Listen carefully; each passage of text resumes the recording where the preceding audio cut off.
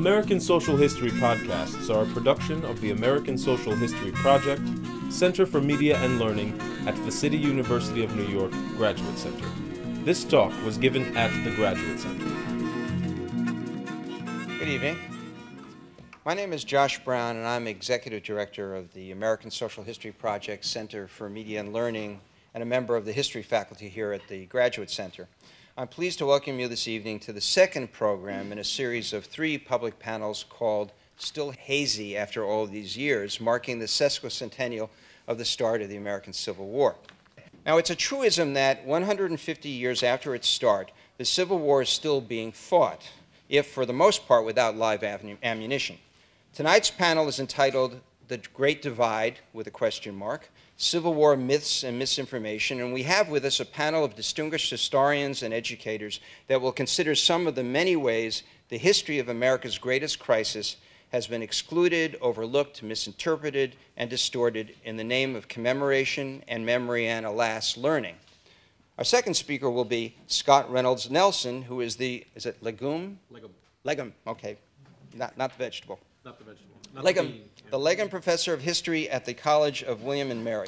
Scott received his PhD at the University of North Carolina at Chapel Hill, and his publications include Iron Confederacies, Southern Railways, Klan Violence and Reconstruction, and Steel Driving Man, John Henry, The Untold Story of an American Legend, which won, among many honors, the Organization of American Historians Merrill Curti Award for Best Book on U.S. History and Culture.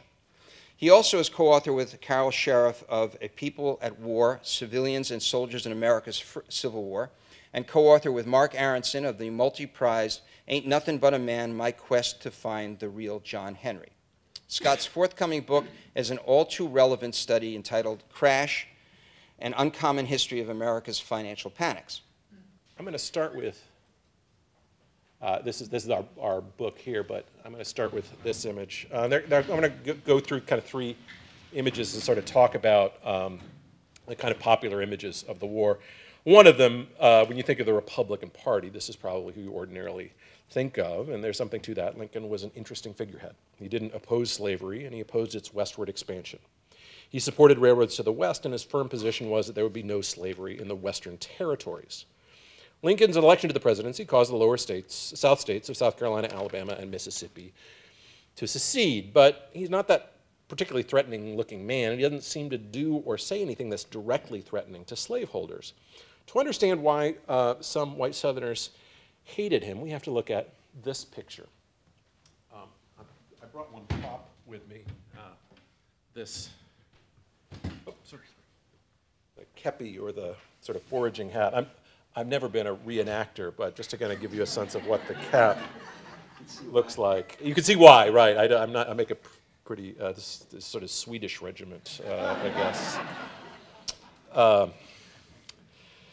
It's these folks who paraded around the streets of New York, Philadelphia, and even Burlington, Vermont. These wide awake clubs, as they were called, were formed to attract young men into the Republican Party, even men who couldn't vote. They formed during the heated conflict over the election of 1860. The wide awakes dressed as soldiers with the peaked cap called a kepi that recalled French military uniforms. The cap and the small cape were both black, made of enameled cloth that reflected the light from the lanterns that wide awakes carried, as you can see here in this procession. Sights of thousands of wide awakes walking in torchlight and lantern processions throughout northern cities and towns was arresting. Wide awakes declared that a slave power was bent on controlling the presidency, that they had a duty to defend the president.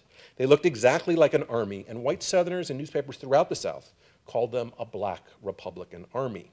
Once this army was organized, according to Jefferson Davis, it would march into the South to abolish slavery and generate slave rebellions that would kill tens of thousands of white Southerners. To prevent this army from invading, according to Southern Democrats, Southerners needed to join into militias that would prevent them from coming down. Now, this may seem a bit outlandish to you, but there are really some important precedents. It's worth kind of thinking back to the 19th century. First of all, committees of safety, of course, have been founded during the American Revolution, the French Revolution, and the Haitian Revolution. And these semi-organized bands had gone on to form the basis of a revolutionary army. Secondly, filibusters. These are groups of folks who are traveling around as kind of volunteer armies / governments Political and military bands arrived to announce themselves as liberators in places that were further west or outside of the US boundaries, and then form a government and found a republic. And this is, in fact, how we get Florida as a state, effectively, in the 18 teens. This is how we get Texas in the 1830s. Again, these bands that arrive, they plant a flag, they say they're prepared to, this is, of course, California, the Bear Flag Republic, too. Again, you have this military slash political organization that represents the people, calls up a republic, and changes the social structure. Now, Texas, you know about, I'm sure, from the Republic of Texas in 35 and 36, but it's worth remembering that there were also two other failed attempts at revolutions in 1837, one in Montreal and one in Toronto.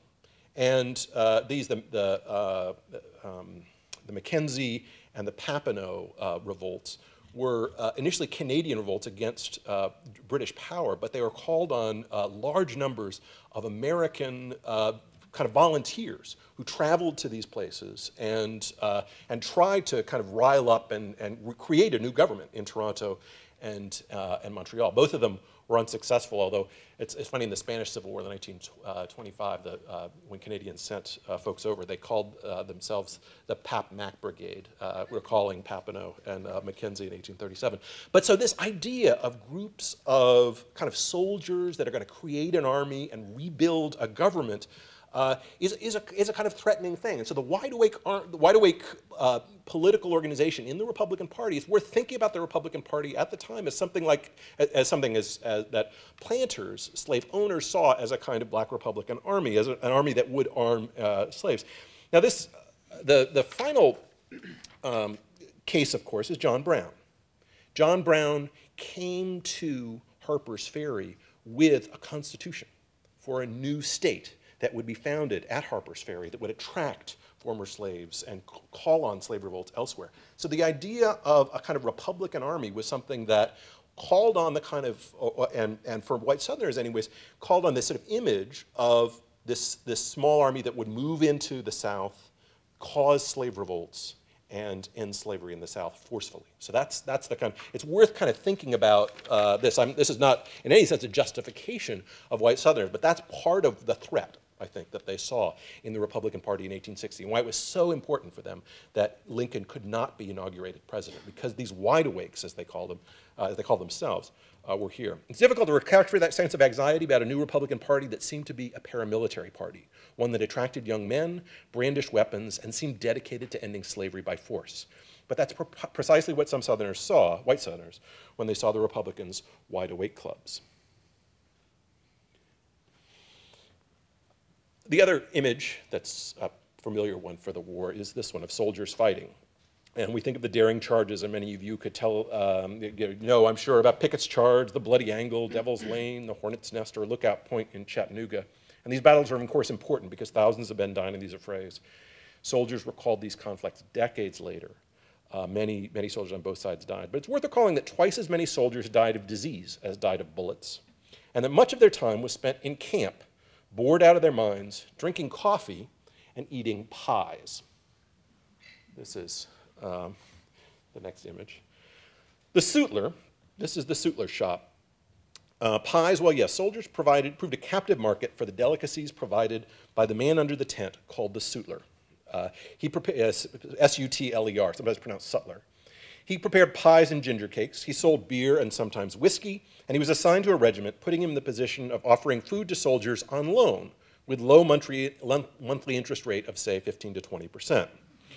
The sutler could take advantage, and the sutler's job was kind of more valuable than regimental commander in some sense. The sutler could take advantage of a revolution in canning technology that emerged just as the war took place. A man named Gale Borden had perfected a method of storing milk in cans by boiling it for 4 hours, then capping it in a submerged vessel. It became Borden's evaporated and condensed milk. When his patent expired, it expired in 1861. Lots of entrepreneurial merchants set up canning factories all over the North, especially in Chicago and southern Indiana, but also in Boston, Philadelphia, and Maine, where they canned local products. At a sutler's tent, you could buy canned ham, canned beef, canned blueberries, even canned lobster. For homesick soldiers stuck in the South, Union soldiers, food from back home allowed them to feel briefly transported back to their homes. It was packaged nostalgia. And to ensure that the goods were not spoiled, the merchants put their names on the tin so you could return it and get another tin that wasn't spoiled. The names may be familiar to you. Borden's milk, Van Camp's beans, Swift pork sausages, Armour beef. These little cans, mostly tin with solder on the top, lots of lead solder, lovely, had other advantages as well. For Swift and Armour, it allowed them to cut up and use more of the pig and cow, adding salt and sugar to cover up the flavor of intestines or ears, which many soldiers previously wouldn't have eaten. They called it the Irish parts of an animal. And that lead also gave that delicious sweet flavor. So you can just imagine, soldiers in camp, their arteries hardening as they... This is actually the beginnings of, with this sort of packaged beef, where people create this product that's supposedly from the city of Hamburg called the Hamburger, which is, becomes this very popular food among Union soldiers. Pre-war factories only used about half a pig, leaving backbone, shoulders, skull, and lard all to be dumped in nearby streams. But Swift and Armour slaughterhouses could keep about half of the weight of the pig, leaving backbone, shoulders, skull, and lard. Armour and Swift used closer to 90% of the animal, or as Upton Sinclair later put it, everything but the squeal. Soldiers apparently bought and swallowed without thinking twice. Armour and Swift factories became efficient assembly lines, or disassembly lines, I guess, producing packaged sausages and bologna that could be shipped over long distances, stored for weeks, and then sold to soldiers and sailors. Meanwhile, factories near Armour and Swift plants could sell surplus bones for glue, and surplus bristles and hair found their way to upholsterers and brush manufacturers. Wartime shortages and new manufacturing methods assured that no part of an animal was wasted as it was cut up and shipped, bound for the bellies of homesick soldiers, at least those with money to spend. This is really the beginnings of a modern international packaged food distribution, which is going to be the kind of basis of really modern industrialization. We tend to think of the iron industry, the steel industry. One of the biggest American exports from the 70s, 80s, and 90s are these canned and packaged foods, branded foods. Now, our image of the reunion after the war is something like this. Northerners and Southerners finally settling their differences. Republican newspaperman Horace Greeley put up the bail for Jefferson Davis when he was tried at the end of the war. It's true that there were very few post-war executions for war crimes. Greeley wrote in 1871, as he was running for president, "The masses of our countrymen, North and South, are eager to clasp hands across the bloody chasm which has so long divided them." But it's worth returning to some of the issues of the war. Remember that Lincoln was a strong proponent of railways to the west, railways that would cross through territories without slavery. And as the war was going on, Lincoln made it possible for the four men who helped form the Republican Party in California, Huntington, Stanford, Hopkins, and Crocker, to act as directors of a federally financed railroad, the Central Pacific. Many at the time saw this railroad as a boondoggle, a political payback for cronies.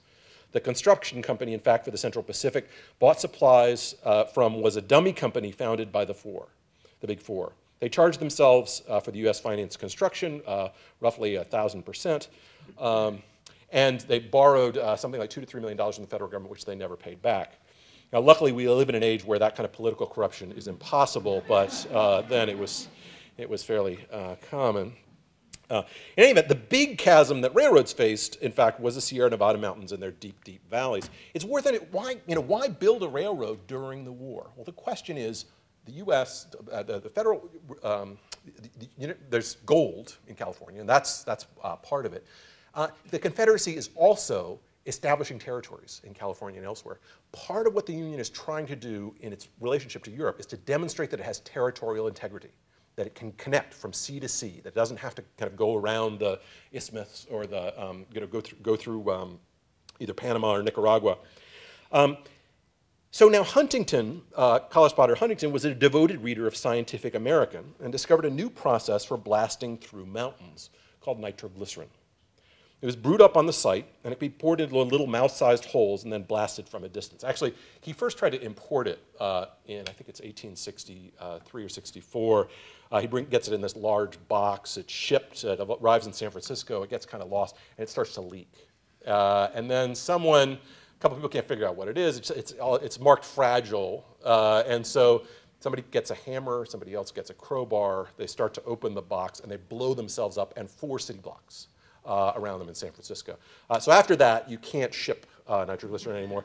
And so they basically brew it up on the site, the Central Pacific Railroad.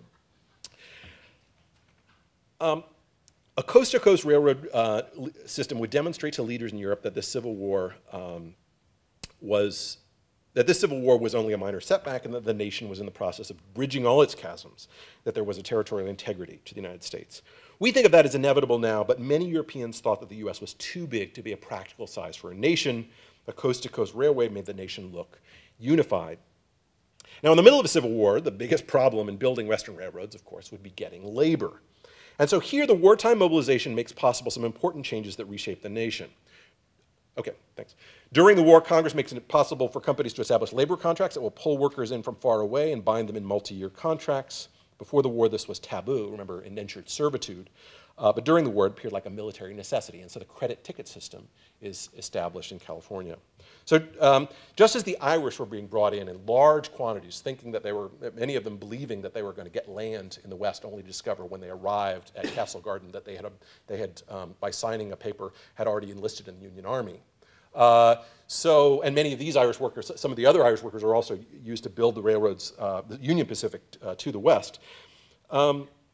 Many Chinese workers were also brought in on 3 or 4 year contracts to the Central Pacific. The appeal was China, which was at the tail end of its own civil war that dwarfed the American Civil War. The American Civil War, which saw about 750,000 casualties, the Taiping Rebellion in China killed somewhere between 20 and 40 million. To escape that, workers were willing to do almost anything. They signed contracts in China and then on the shores of San Francisco that bound them to 3 or 4 year contracts. Like the Irish, they could not leave their contracts. They were the ones who pushed back into the tunnels that were blasted with nitroglycerin. Hundreds died in cave-ins, falling off mountainsides, crushed in their tents from avalanches, or from inhaling microscopic crystalline dust generated by nitroglycerin blasts. The biggest export from California to China in the first few years of the end of the war and the beginning of the post-war period were bones. The bones of Chinese workers who had paid in advance to have their remains returned to their home to be buried with their ancestors. So what does this suggest about the war? I mean, what I'm trying to talk about is kind of dig a little deeper into everyday life. And one is that the one image that we have is the Republican as a sort of do-gooder anti-slavery folks. And there's something to that, but there's also this sort of, it's the specter of slave revolts that is part of why the Confederacy succeeds. And it's really important to understand that fear of slave revolts that's at the center of this. Secondly, of course, the war produced the hamburger and the tremendously high heart conditions that would kill so many Union veterans in the 1880s and 90s. And thirdly, that California and the West really was a kind of the goal of both sides. And the war had a lot to do, not just with winning this part of the continent, but with access to the West. Thank you.